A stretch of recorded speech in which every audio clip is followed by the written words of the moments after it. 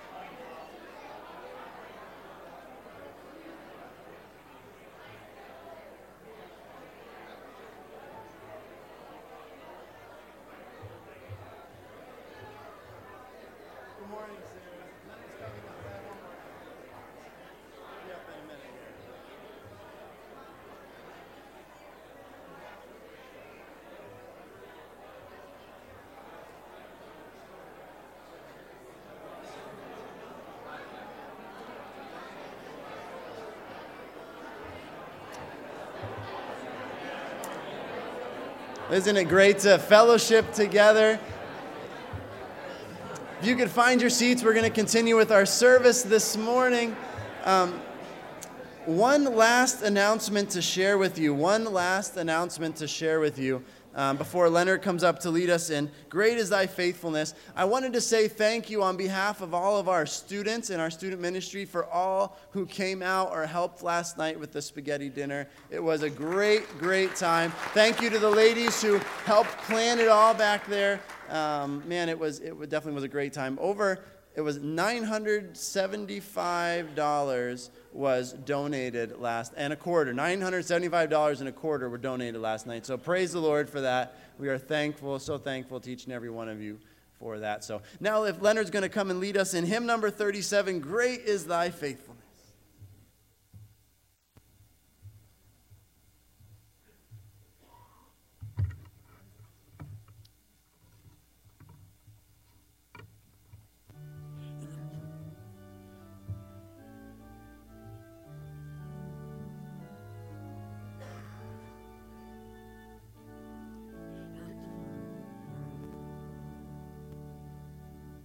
Great is thy faithfulness, O God my Father. There is no shadow of turning with thee.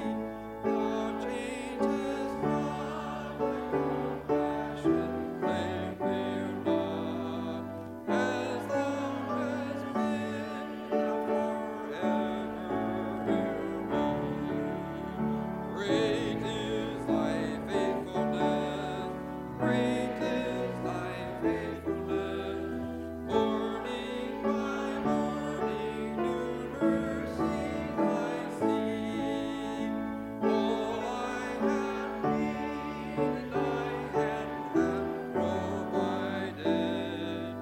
Great is thy faithfulness, Lord, unto me.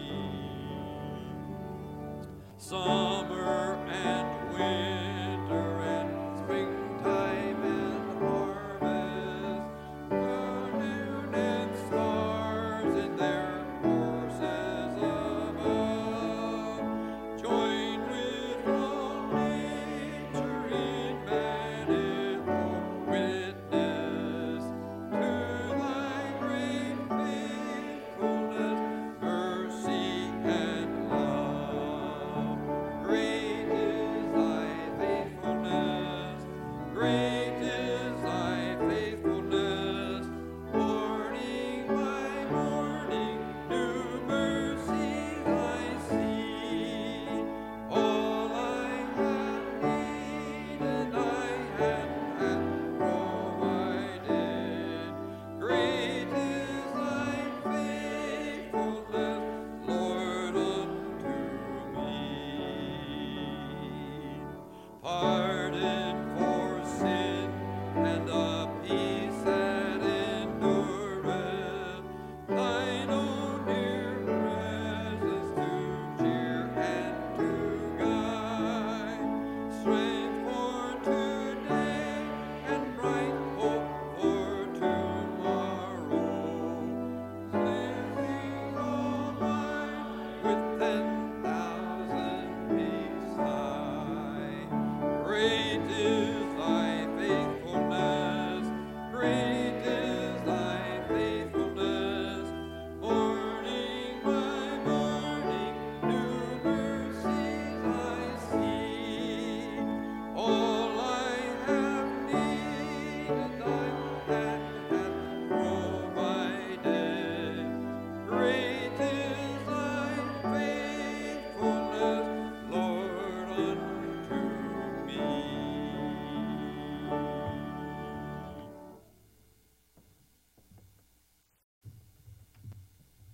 Well, it's always a privilege to have with us one of the Gideons. Well, we have several Gideons actually with us each week.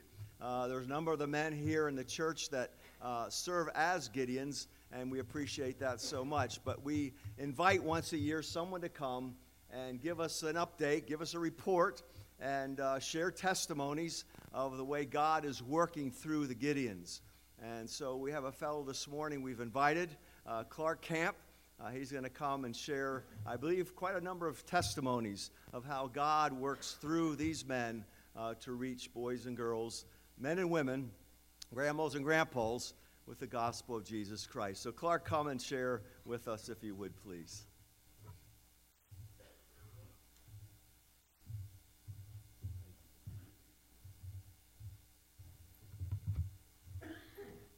Good morning. Great to be with you. I got high with Matthew, Mark, and Luke. That's a testimony of he was a young fellow when I was a young fellow in the 60s. He was in the South. He was a drug dealer. Thought he'd never get caught, as many of them do, and it's only gotten worse until today. But this young man was in prison.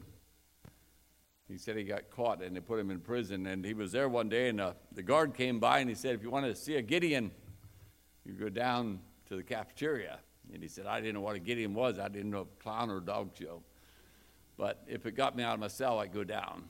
And he got down there, and there was an older gentleman. I guess you'd call me one of them. He was handing out these little brown testaments, a little brown book. And he said, I looked at it, and I opened the pages, and real thin. He thought I could use that to roll my smokes.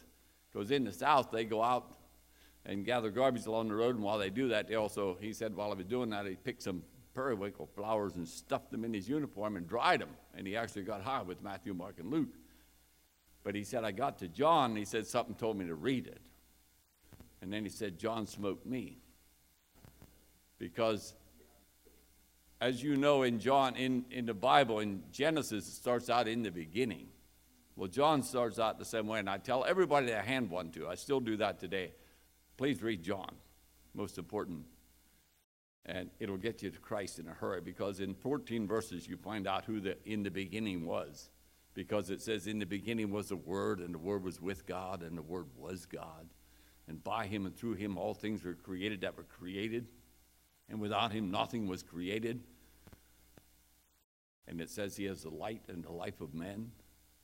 And then it gets to verse 6, and that's going to be my challenge to you this morning, because I know they have a little white church out there with Gideons on it. My challenge to you today is, in verse 6, he talks about John the Baptist. He came as a witness for Christ. And he said, behold the Lamb that taketh away the sin of the world. That man is still alive. He's alive in here. The Bible tells me that. He's alive. He's doing the same work. But he needs us to be witnesses to the lost and dying. I'm not going to give you many numbers, but I know there's 7.6 billion people in the world. And a lot of them don't have Christ. And they need the Word. And the other God thing I'm going to tell you this morning then is how God has used it to lower the price of it as we give it.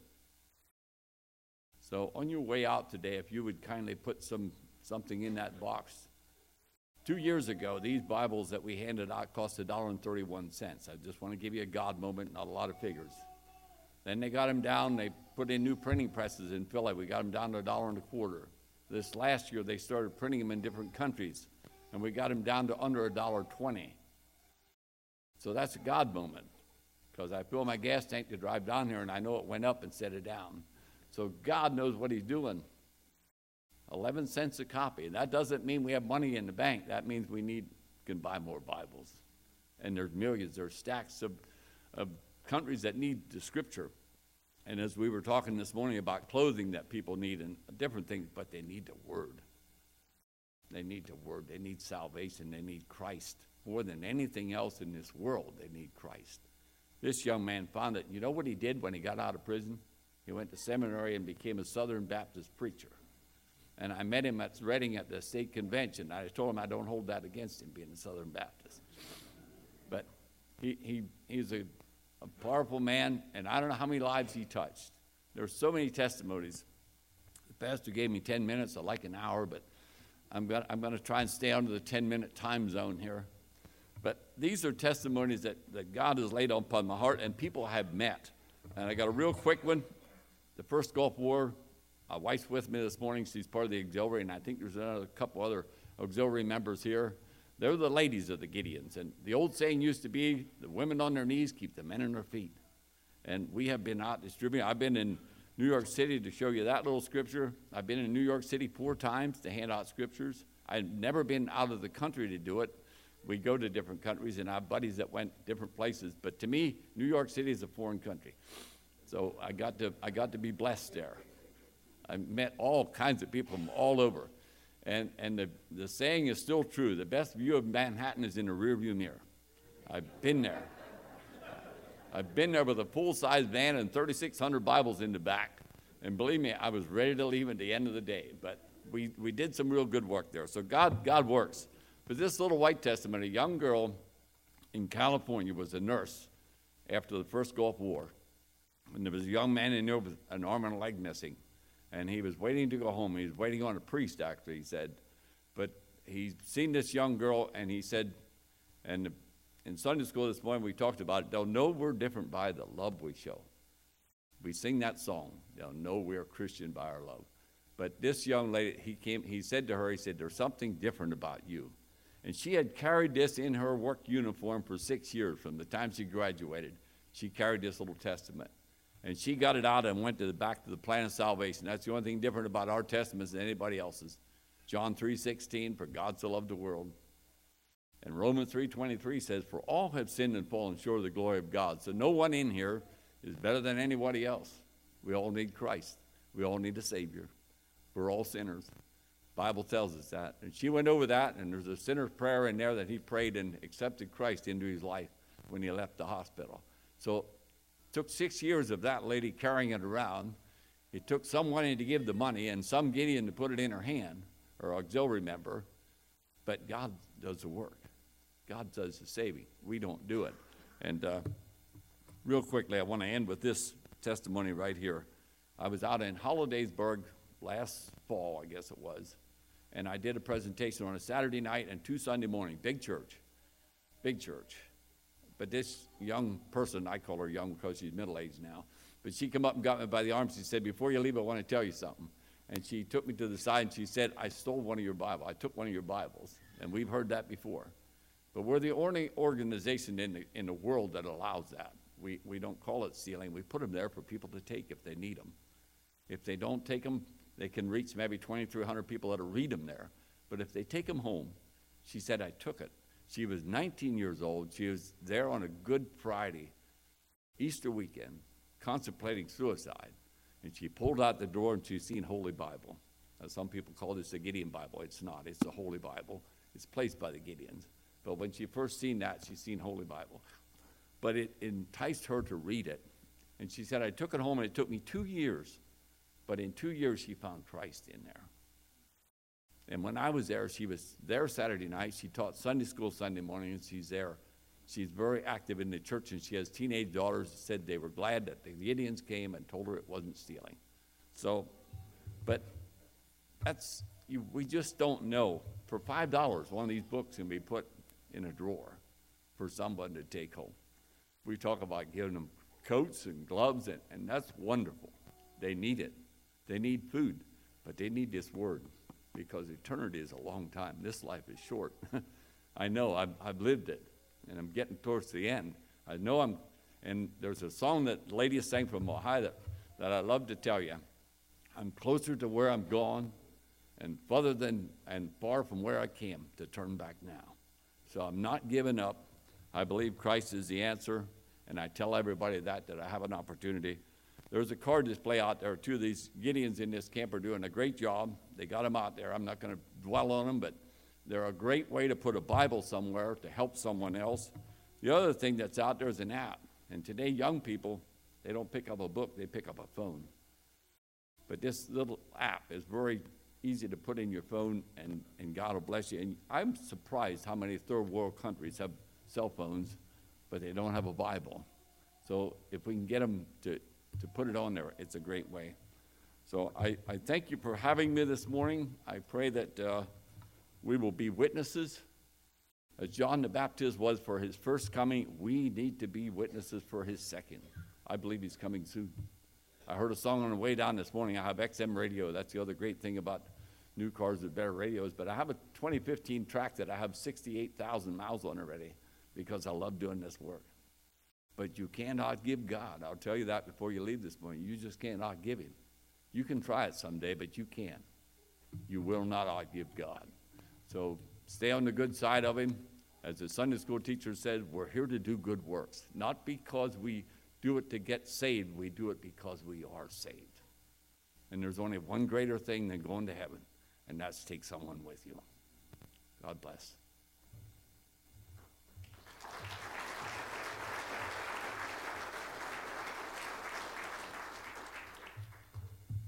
Thank you so much. And please take advantage of the white church.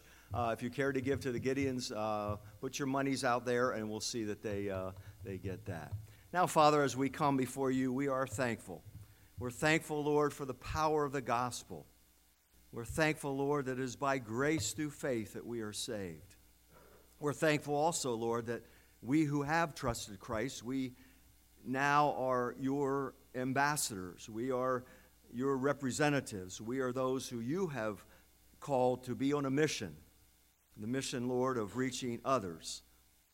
Father, so that we can take those with us to heaven. So we thank you. We thank you, Lord, for the Gideons and for the work that it continues to do, for the many, many who have come under the sound of the gospel, who have read through the scriptures. Father, we thank you for the work they do in reaching unsaved people with the gospel. Continue to use them. Use our brother as he goes to various churches to share his stories. We pray, Lord, that you would just bring many to a saving knowledge of yourself through the work of this wonderful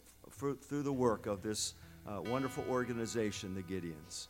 Father, we thank you for our time that you've given us this morning. Lord, again, what a blessing it is to be able to come together as your body, as the bride of Christ.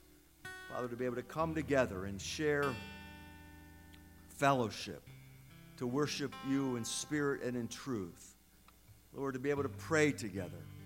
Father, to be able to be together. This is a wonderful time, and we thank you for it. Father, continue to use this time to bring honor and glory to yourself. We pray these things in Jesus' name. Amen.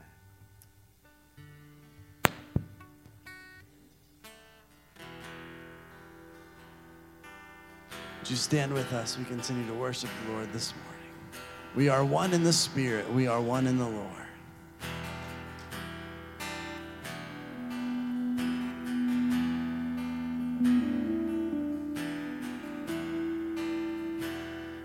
We are one in the Spirit. We are one in the Lord. We are one in the Spirit. We are one in the Lord. And we pray that all unity may one day be restored. And they'll know we are Christians by our love, by our love. Yes, they'll know we are Christians by our love.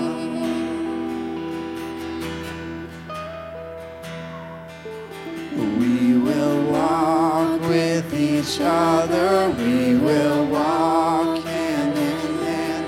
We will walk with each other. We will walk hand in hand. And together we'll spread the news that God is in our midst.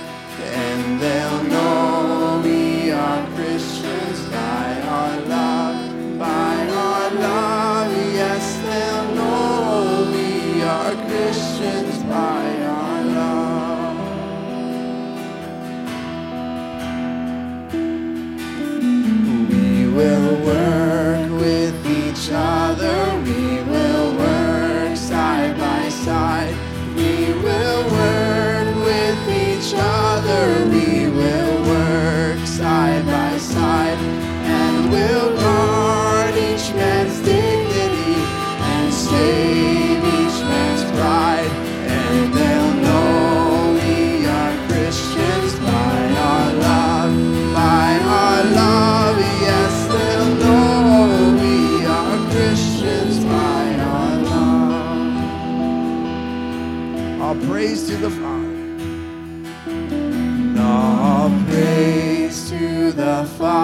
Savior from whom all things come, and all praise to Christ Jesus, His only Son, and all praise to the Spirit who makes us one.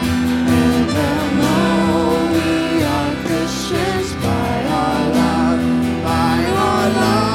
yes, they'll know we are Christians by our love. And they'll know we are Christians.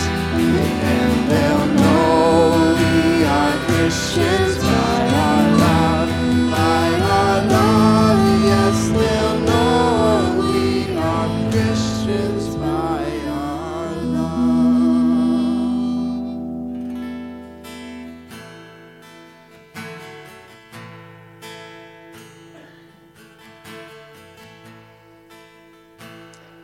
Lord, I come and I confess, bowing here, I find my rest.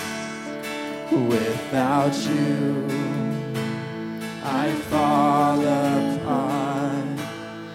You're the one that guides my heart. Lord, I need you. Lord, I need you. Oh, I need you. Every hour I need you. My one defense, my righteousness.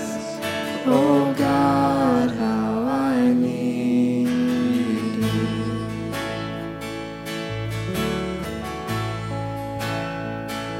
Where sin runs deep, your grace is more.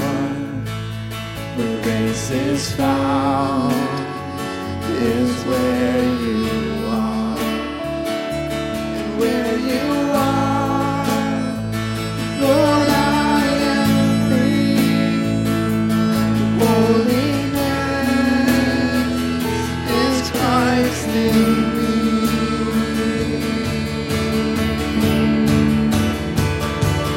Lord, I need you.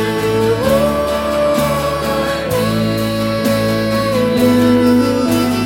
Every hour I need you.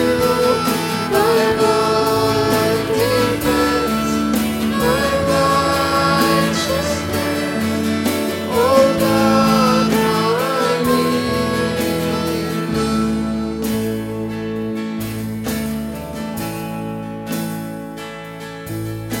So teach my song to rise to you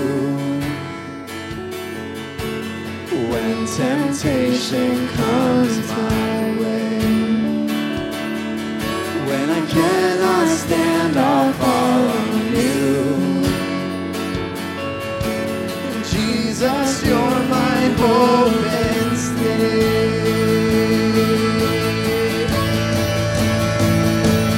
Lord, I need you. Oh, I need you. Every hour I need you. My one defense, my righteousness. Oh God, how I need you. You're my one defense. You're my one defense, my righteousness. Oh God, how I need you. Amen. Great singing. You may be seated.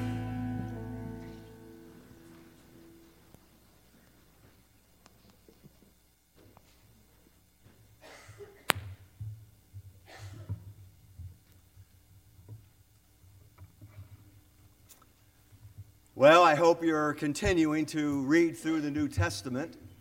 I know I've been blessed as I continue to read through it. I actually based this sermon series on the Sermon on the Mount. We started in Matthew, of course, being the first book of the New Testament. And in Matthew chapter 5, 6, and 7, we have what is called the Sermon on the Mount, where Jesus took his disciples and some people there by the mountainside and taught them. And thus it is the sermon that he gave on the mountain. Have you ever read the words of Jesus and you said to yourself, did you really say that? Did you really mean that? Can I really do that? When I came to Matthew chapter 5, I kept saying to myself, come on, Lord, lighten up. For Jesus said things like this: if someone slaps you on the cheek, turn to the other side. Love your enemies. Don't worry. Come on, Lord. Pray for those who persecute you. Don't be angry with your brother. Don't you come to the end of those and say, Jesus, I mean, really? You know, the NIV Study Bible has a quote, and I quote this, a footnote. The Sermon on the Mount is a call to moral and ethical living, and it's so high that some have dismissed it as being completely unrealistic. Are you really saying, Jesus, what I thought you just said? Well, he did. And we can. But only in the power of God's Spirit. So today I want to talk about anger. Something that we've all experienced. John tells us, if you say you have not sinned, you deceive yourself. I think we could probably say the same for anger. If you say that you have never experienced anger, you're deceiving yourself. So this is one of those topics that we all can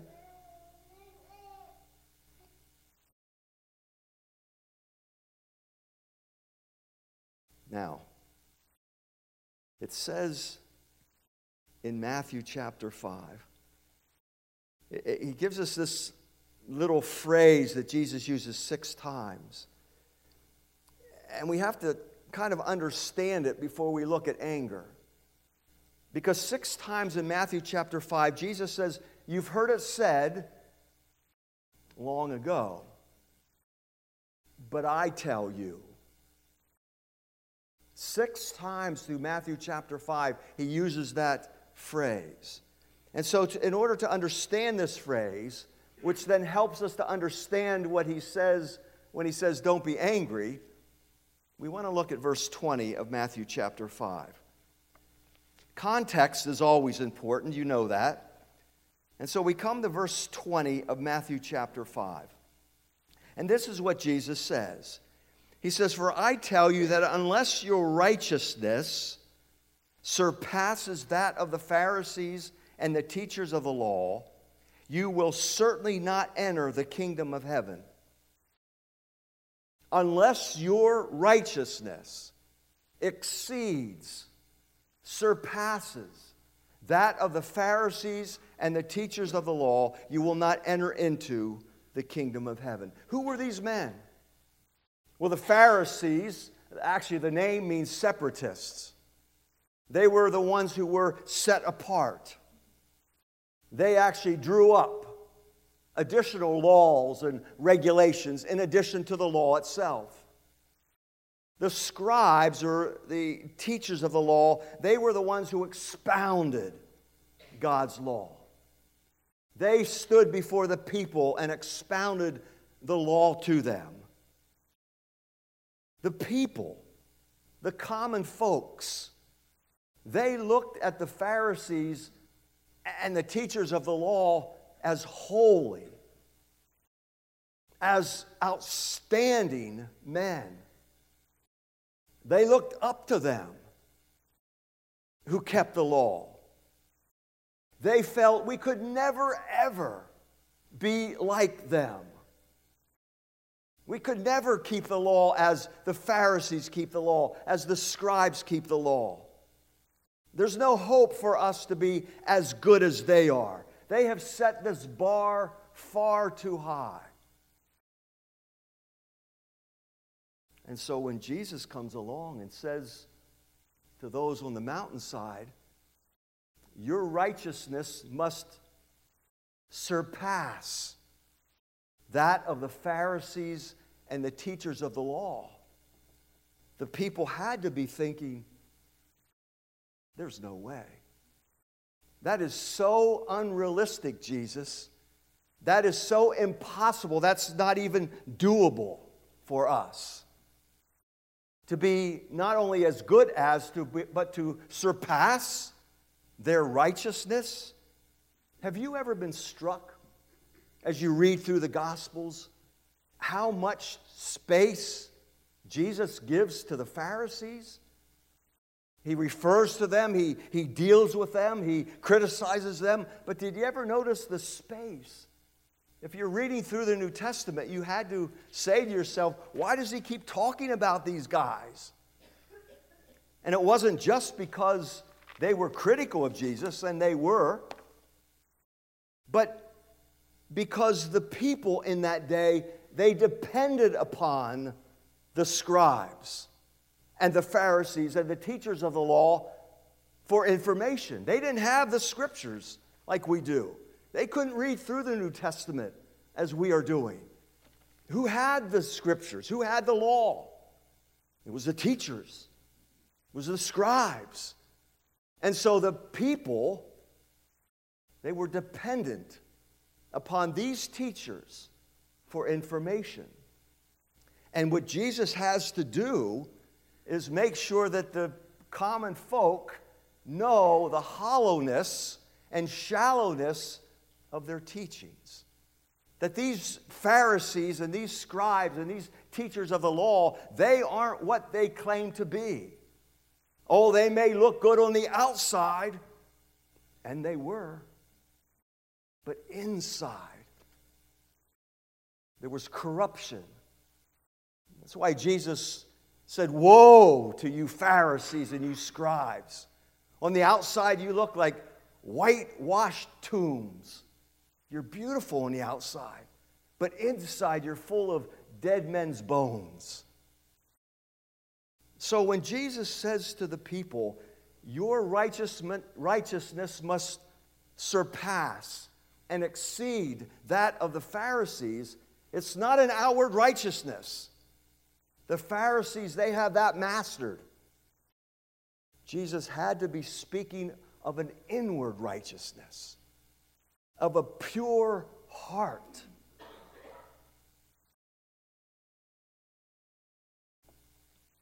You do know that God is more interested in your heart than what you do. God is more concerned about your motives and your thoughts and your intentions than the way you behave. Oh, He wants you to behave right. He wants you to be outwardly righteous. He wants you to be seen as holy. Yes, that's true. But God looks more on the heart than He does on the outward appearance. And so what Jesus is saying to the people is you need a heart that is right, God. You need an inward righteousness. These Pharisees were legalists. It was all on the outside. It was all external. Look at me. Look how good I am. It was a self-righteousness.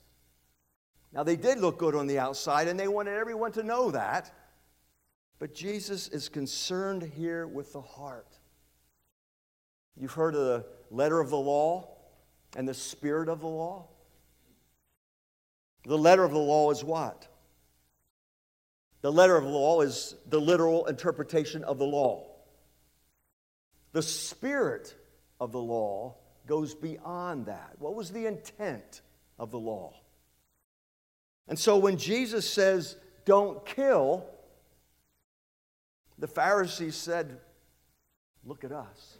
We have never taken a person's life. No, that's good.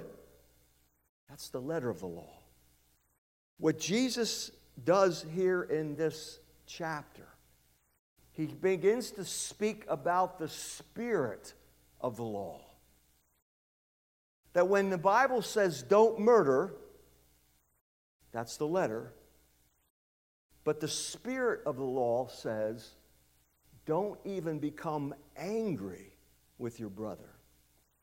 And don't even use hateful speech against your brother. So when Jesus says, you've heard it said long ago, he's speaking of the letter of the law. Don't murder. But let me explain to you the spirit of the law. Don't even be angry. Or don't use language that is abusive. Do you see the difference? So now we come to Matthew chapter 5 and verse 21. Listen to what Jesus says. You have heard that it was said to the people long ago. Remember, who did the people hear this from? The teachers of the law, the scribes, the Pharisees. They couldn't go to the scriptures and read it for themselves. So you've heard it said, you shall not murder, and anyone who murders will be subject to judgment. There's the letter of the law. Jesus now says, but I tell you that anyone who is angry with a brother or a sister will be subject to judgment. And again, anyone who says to a brother or sister, Raka, I will try to unpack that word, is answerable to the court. And anyone who says, you fool, will be in danger of the fire of hell. You've heard the letter of the law. Now let me explain the spirit of the law. Jesus wants to encourage these people to surpass the righteousness of the Pharisees by looking beyond the letter and looking at the spirit. You know, Paul says it's the letter that kills, but it's the spirit that gives life. What matters to God is what's inside. What's on the inside? How is your heart this morning? You know, there's a story back in 1 Samuel where God called Samuel to go and choose another king. And Samuel went to the sons of Jesse, and he starts to look at this one who's handsome and that one who's tall. And what does God say to Samuel? Listen, I don't look at the outward appearance. That's not what we're looking for right now. I look at the heart. And that's what God is looking for in us. He's looking for a heart of righteousness, an inward purity. The Pharisees, they thought they were in good shape if they didn't kill anyone. They didn't care too much about hating other people. They didn't care too much about talking about people or slandering others or gossiping and all. All they thought was, if I don't kill, I'm in good shape. And Jesus says, wait a minute. Do not murder goes beyond the letter of the law. So he says, don't be angry. That's part of the spirit of the law. Don't be angry with your brother or sister. Now, we know that there's some anger that is okay. You've heard of righteous indignation, right? If you see someone being bullied, or you hear of those in a third world country starving to death, or you see unborn babies being aborted, it's right to be angry over those things. But there's also a not so righteous indignation. When we become angry because of circumstances that maybe we can't control. We look at others as better off than us. They have a new car parked in their driveway, and we get a little bit angry and bitter toward that. Or we get angry when our comfort is disturbed. We get a text at 2:30 in the morning. Or we're angry when our plans change. You've planned vacation for 6 months, and you get to the week of vacation that you've been looking forward to, and the weather is terrible. Sometimes we get angry even at God. Sometimes there's categories of people we get angry with, teachers and politicians and maybe even pastors at times. We get angry when our pride is hurt.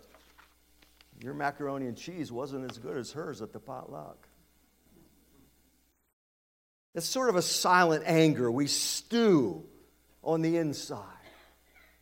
Maybe it doesn't come out, but we stew. And we get hot. And Jesus said, you shouldn't be angry with your brother or your sister. But he doesn't stop there. He goes on to say, don't even call them names. This word raka, have you ever been called a moron or an idiot? Anybody ever call you that? That's raka. Raka means empty or empty-headed. Don't even call your brother or sister an idiot or a moron. I've been using a commentary, Arthur Pink, and this is what he says. All abusive language is forbidden by the 6th commandment. Do not murder. See, that's the spirit of the law. Abusive language. All abusive language is forbidden under the 6th commandment. Contemptible speech, slander, gossip, hateful speech. Are you a gossiper? You love to sit down and talk about other people? You like to slander others and put them down in front of others? All of these things are under the 6th. Do not murder. That's the letter. The spirit of the law says don't even gossip. Don't slander. Don't call someone an idiot or a moron. Raka. You see, some of us are like the Pharisees. I've never killed anyone. But we don't see what is included under that commandment. We don't see the spirit, the intention of that law. There's a story in the Old Testament of a young teenager, Ishmael.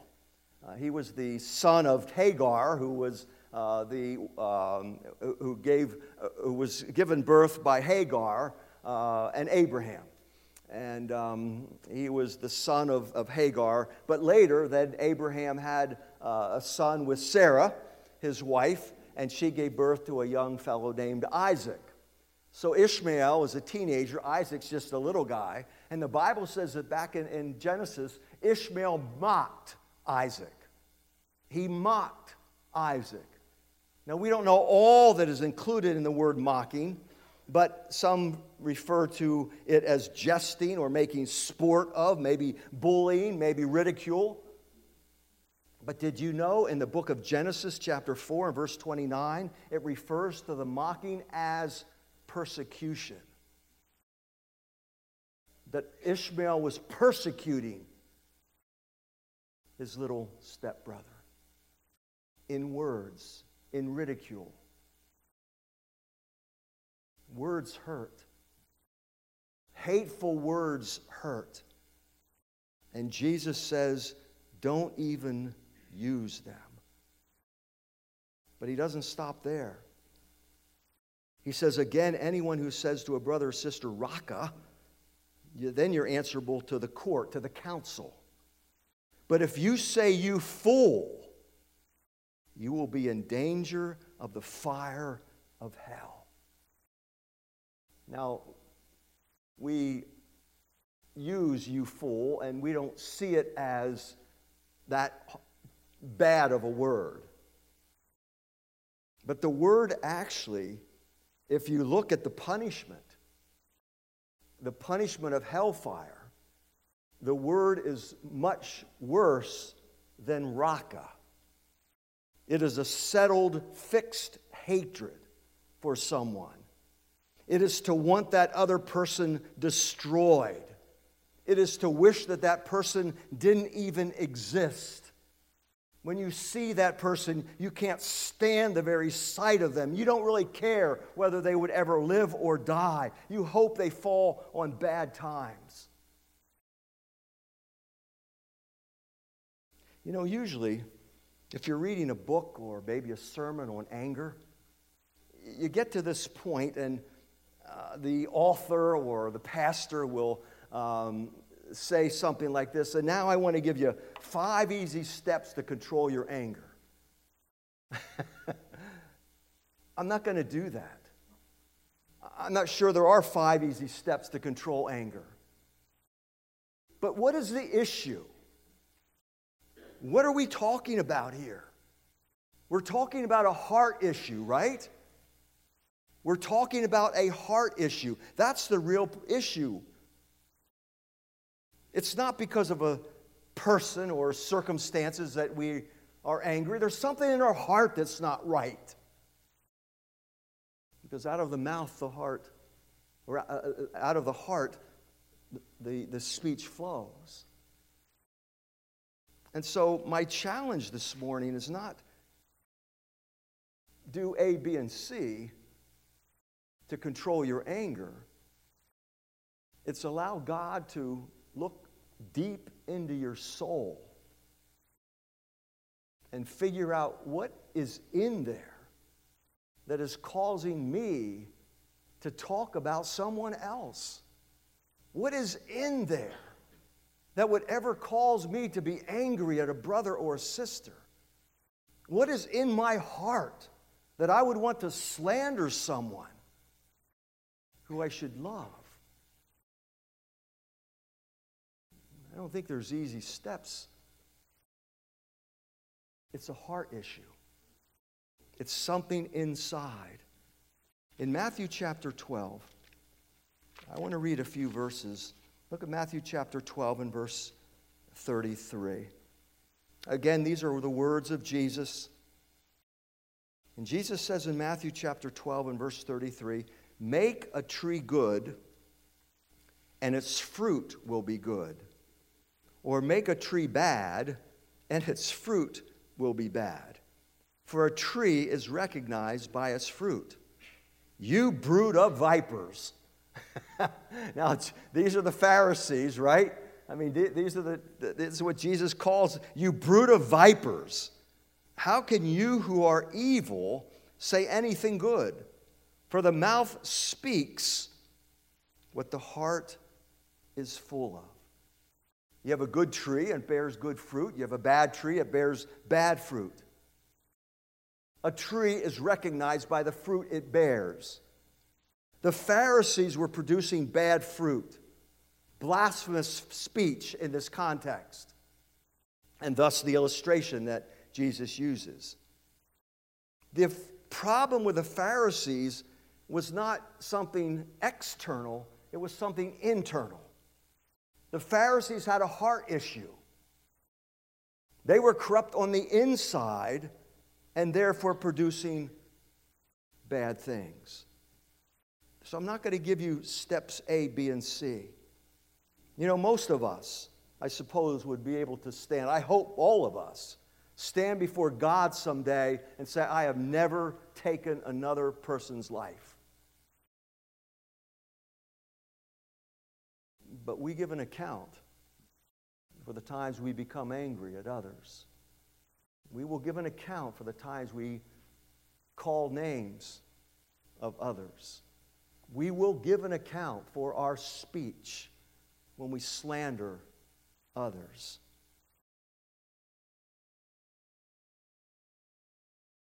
Probably not many of us could say this morning, I just don't get angry. No, I really do. I love everybody. I just love everybody. I never really become, angry, or I never use that kind of language against anyone. Come on. My word.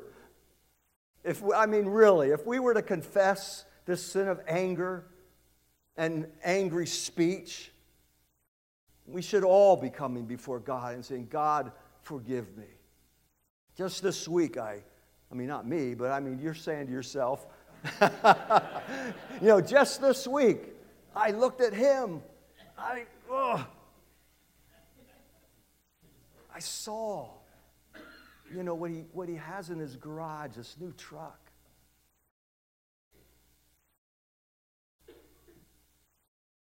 We're all guilty.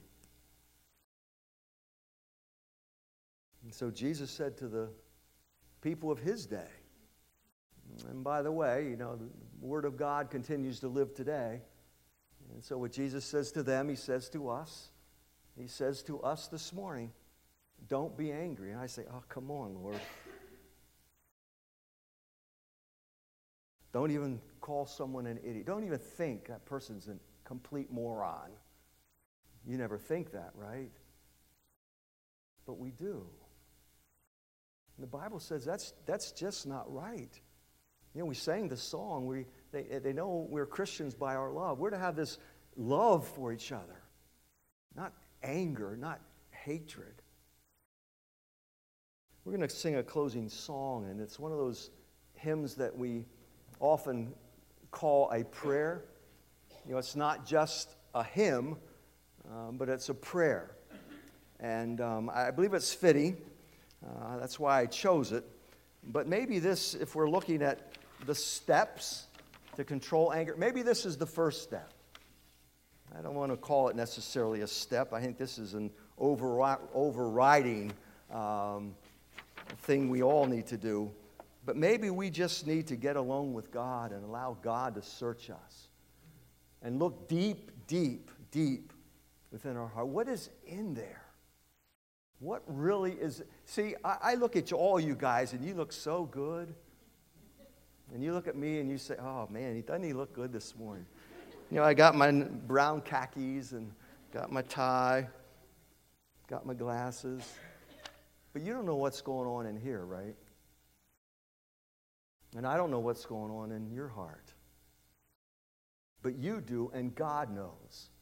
That's why the song says, search me, God. Maybe we don't know, right? Maybe we think everything's going fine. But maybe just getting alone with God, maybe God has some things he would like to reveal and share with you. Search me, O God, and know my heart today. God knows your heart better than you do. Try me and know my thoughts, I pray. And see if there's some wicked way in me. And then the confession, cleanse me from every sin and set me free. Set me free. Hymn number 387.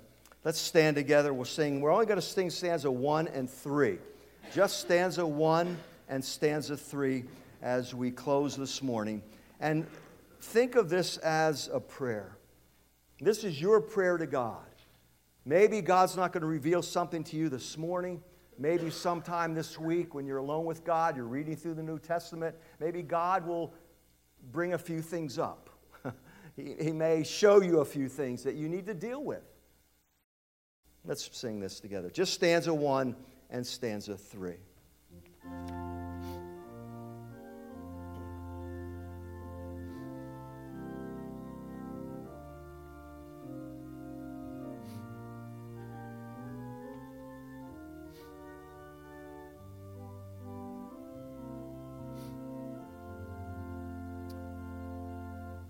Search me, O God, and know my heart today. Try me, O Savior, know my thoughts, I pray. See if there be some wicked way.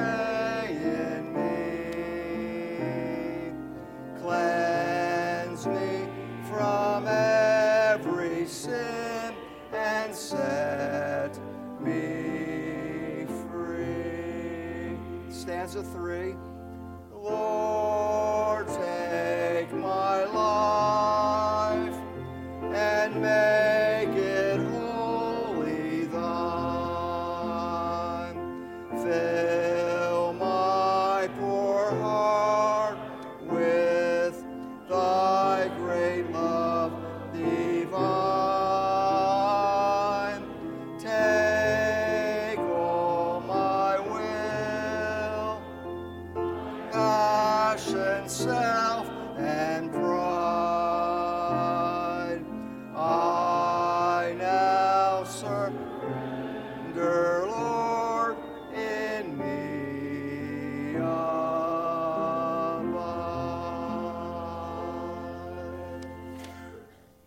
Father, we thank you again for your word. Your word is powerful. Lord, sometimes we read it and we wonder, Lord, can I really live up to that standard? But in your power, the power of the Spirit of God who indwells us, Lord, we're able to do the impossible.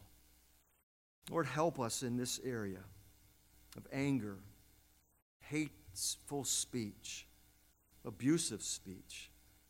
Lord, help us to be free of this horrible sin and give us that love for other people that you have shown to us. We thank you, Lord, for the words of Jesus. Lord, yes, spoken many, many, many years ago. But Father, your word is still alive today, still just as powerful. So continue to work, continue to search our hearts, reveal to us, Lord, those things that are just not right, that we need to make right. We thank you, Lord, that you're a God who forgives our every sin. We pray in Jesus' name. Amen.